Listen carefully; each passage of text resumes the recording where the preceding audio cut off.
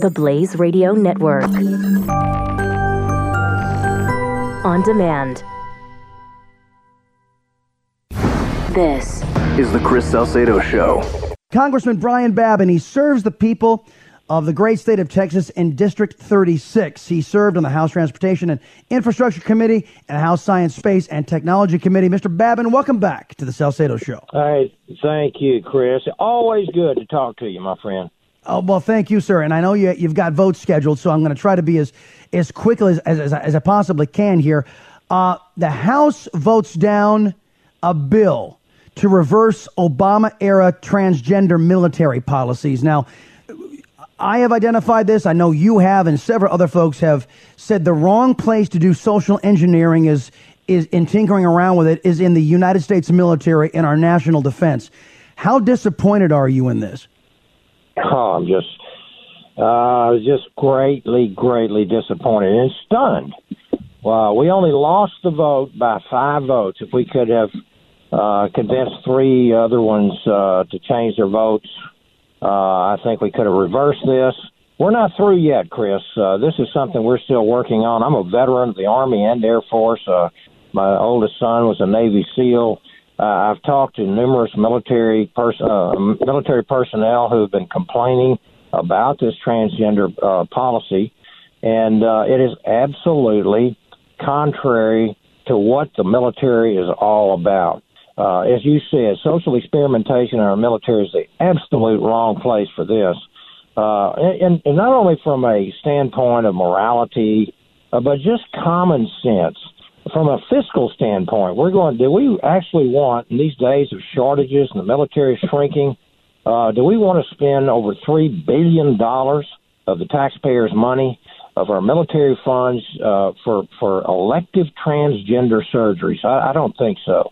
And then what I'm hearing from some of these mid-level commanders is that when they're approached by one of their personnel that decides he wants to be transgendered, he immediately has to go into a sequence of events that basically he loses that person for a minimum of 2 years because of this sequence of things that are going to have happen, whether it be hormonal therapy, the actual surgery. You have to counsel them. And they don't replace these military members who are being transgendered. They're still on the payroll. You don't get to use them. They have hormonal shifts with this therapy and mood swings. They're growing their hair out, or who knows what all is going on there. And they just simply have to do without that person. We're already in critical shortages right now, so they're complaining very, very much about this. The policy is a disaster, should not be in the military, and we're not through with it yet, Chris. Well, and this dovetails perfectly into what another question I want to talk to you about. I'm going to talk with the listeners after you get off the air. Is what you just experienced with 5 people, and I'm assuming they were Republicans, not coming onto your side and dealing away with this thing that is, and I've seen the studies that say that this undermines the readiness of our military. Let's pivot to healthcare. You've got Senator Collins, you got Lisa Murkowski, you've got Senator Portman and Shelley Capito, Senator Capito. It leads many of us to question, and I don't know why more Republicans aren't questioning. What does it mean to be a Republican these days? The unifying principle of left-wing extremism from the other party is it unites them. They're collectivists by nature. But there doesn't seem to be a unifying principle in the Republican Party, which leads many of the constituencies to ask the question, what do you guys stand for? Are you asking this question of your colleagues up on Capitol Hill? And give us some insight. What does the Republican Party these days stand for?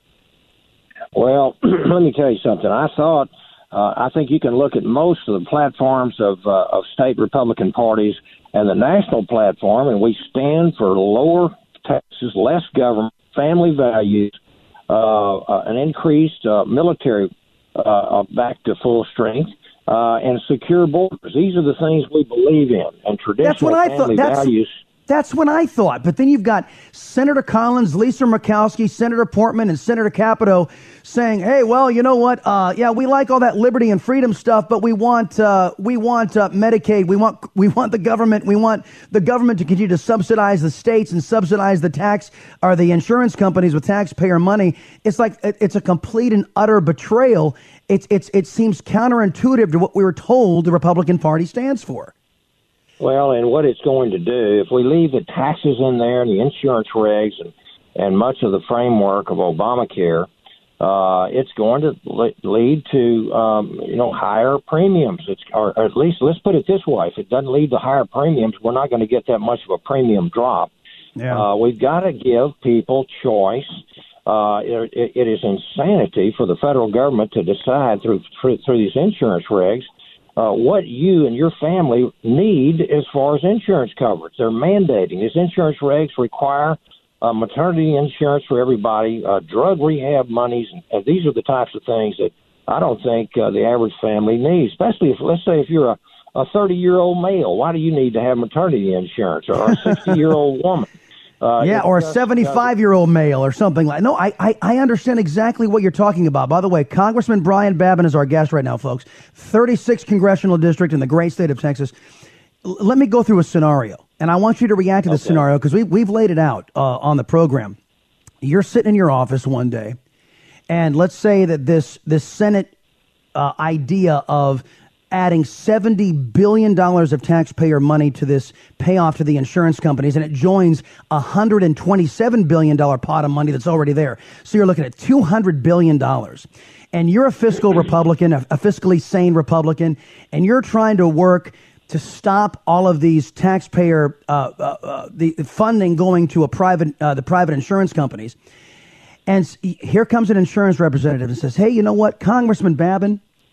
You know, we had this slush fund set up that had the Congress of the United States extortion money buying down the premiums for your constituents here to the tune of $200 billion. And now we hear, Congressman, you're trying to do away with that taxpayer money coming into our private industry.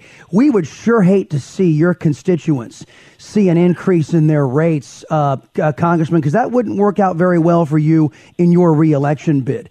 Can you conceive of that scenario if we go down this failed Obamacare road that so many in that Senate want to take us down?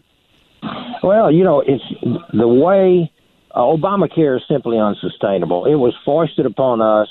The Democrats lied, and they were disingenuous the way they pushed it down the Republicans and the American people's throats. And now they're trying to tell us they're naysayers constantly. They're not one Democrat is going to help us. And they're saying you need to keep it, you need to improve it, but that's disingenuous because the American people didn't want it to begin with. It's an abject failure. It's going down. It won't be long before there are no insurance companies in there because they're not going to be able to turn a profit. And so I have a huge problem with the $70 billion. I call it a bailout fund to try to buy these premiums down. And if you could open up the market and give freedom and allow market forces to reign supreme and have a bottom up where people will get to decide what they want as far as their insurance policies cover, I think you're going to get a lowering of premiums. I think the government getting involved and subsidizing and buying, as you said, buying down these premiums is the absolute wrong way to fix something in the United States of America. We are the home of capitalism. The market works. And I agree. Congressman, I got about 30 seconds. I'll just give some advice to your constituents and to others out there who are listening.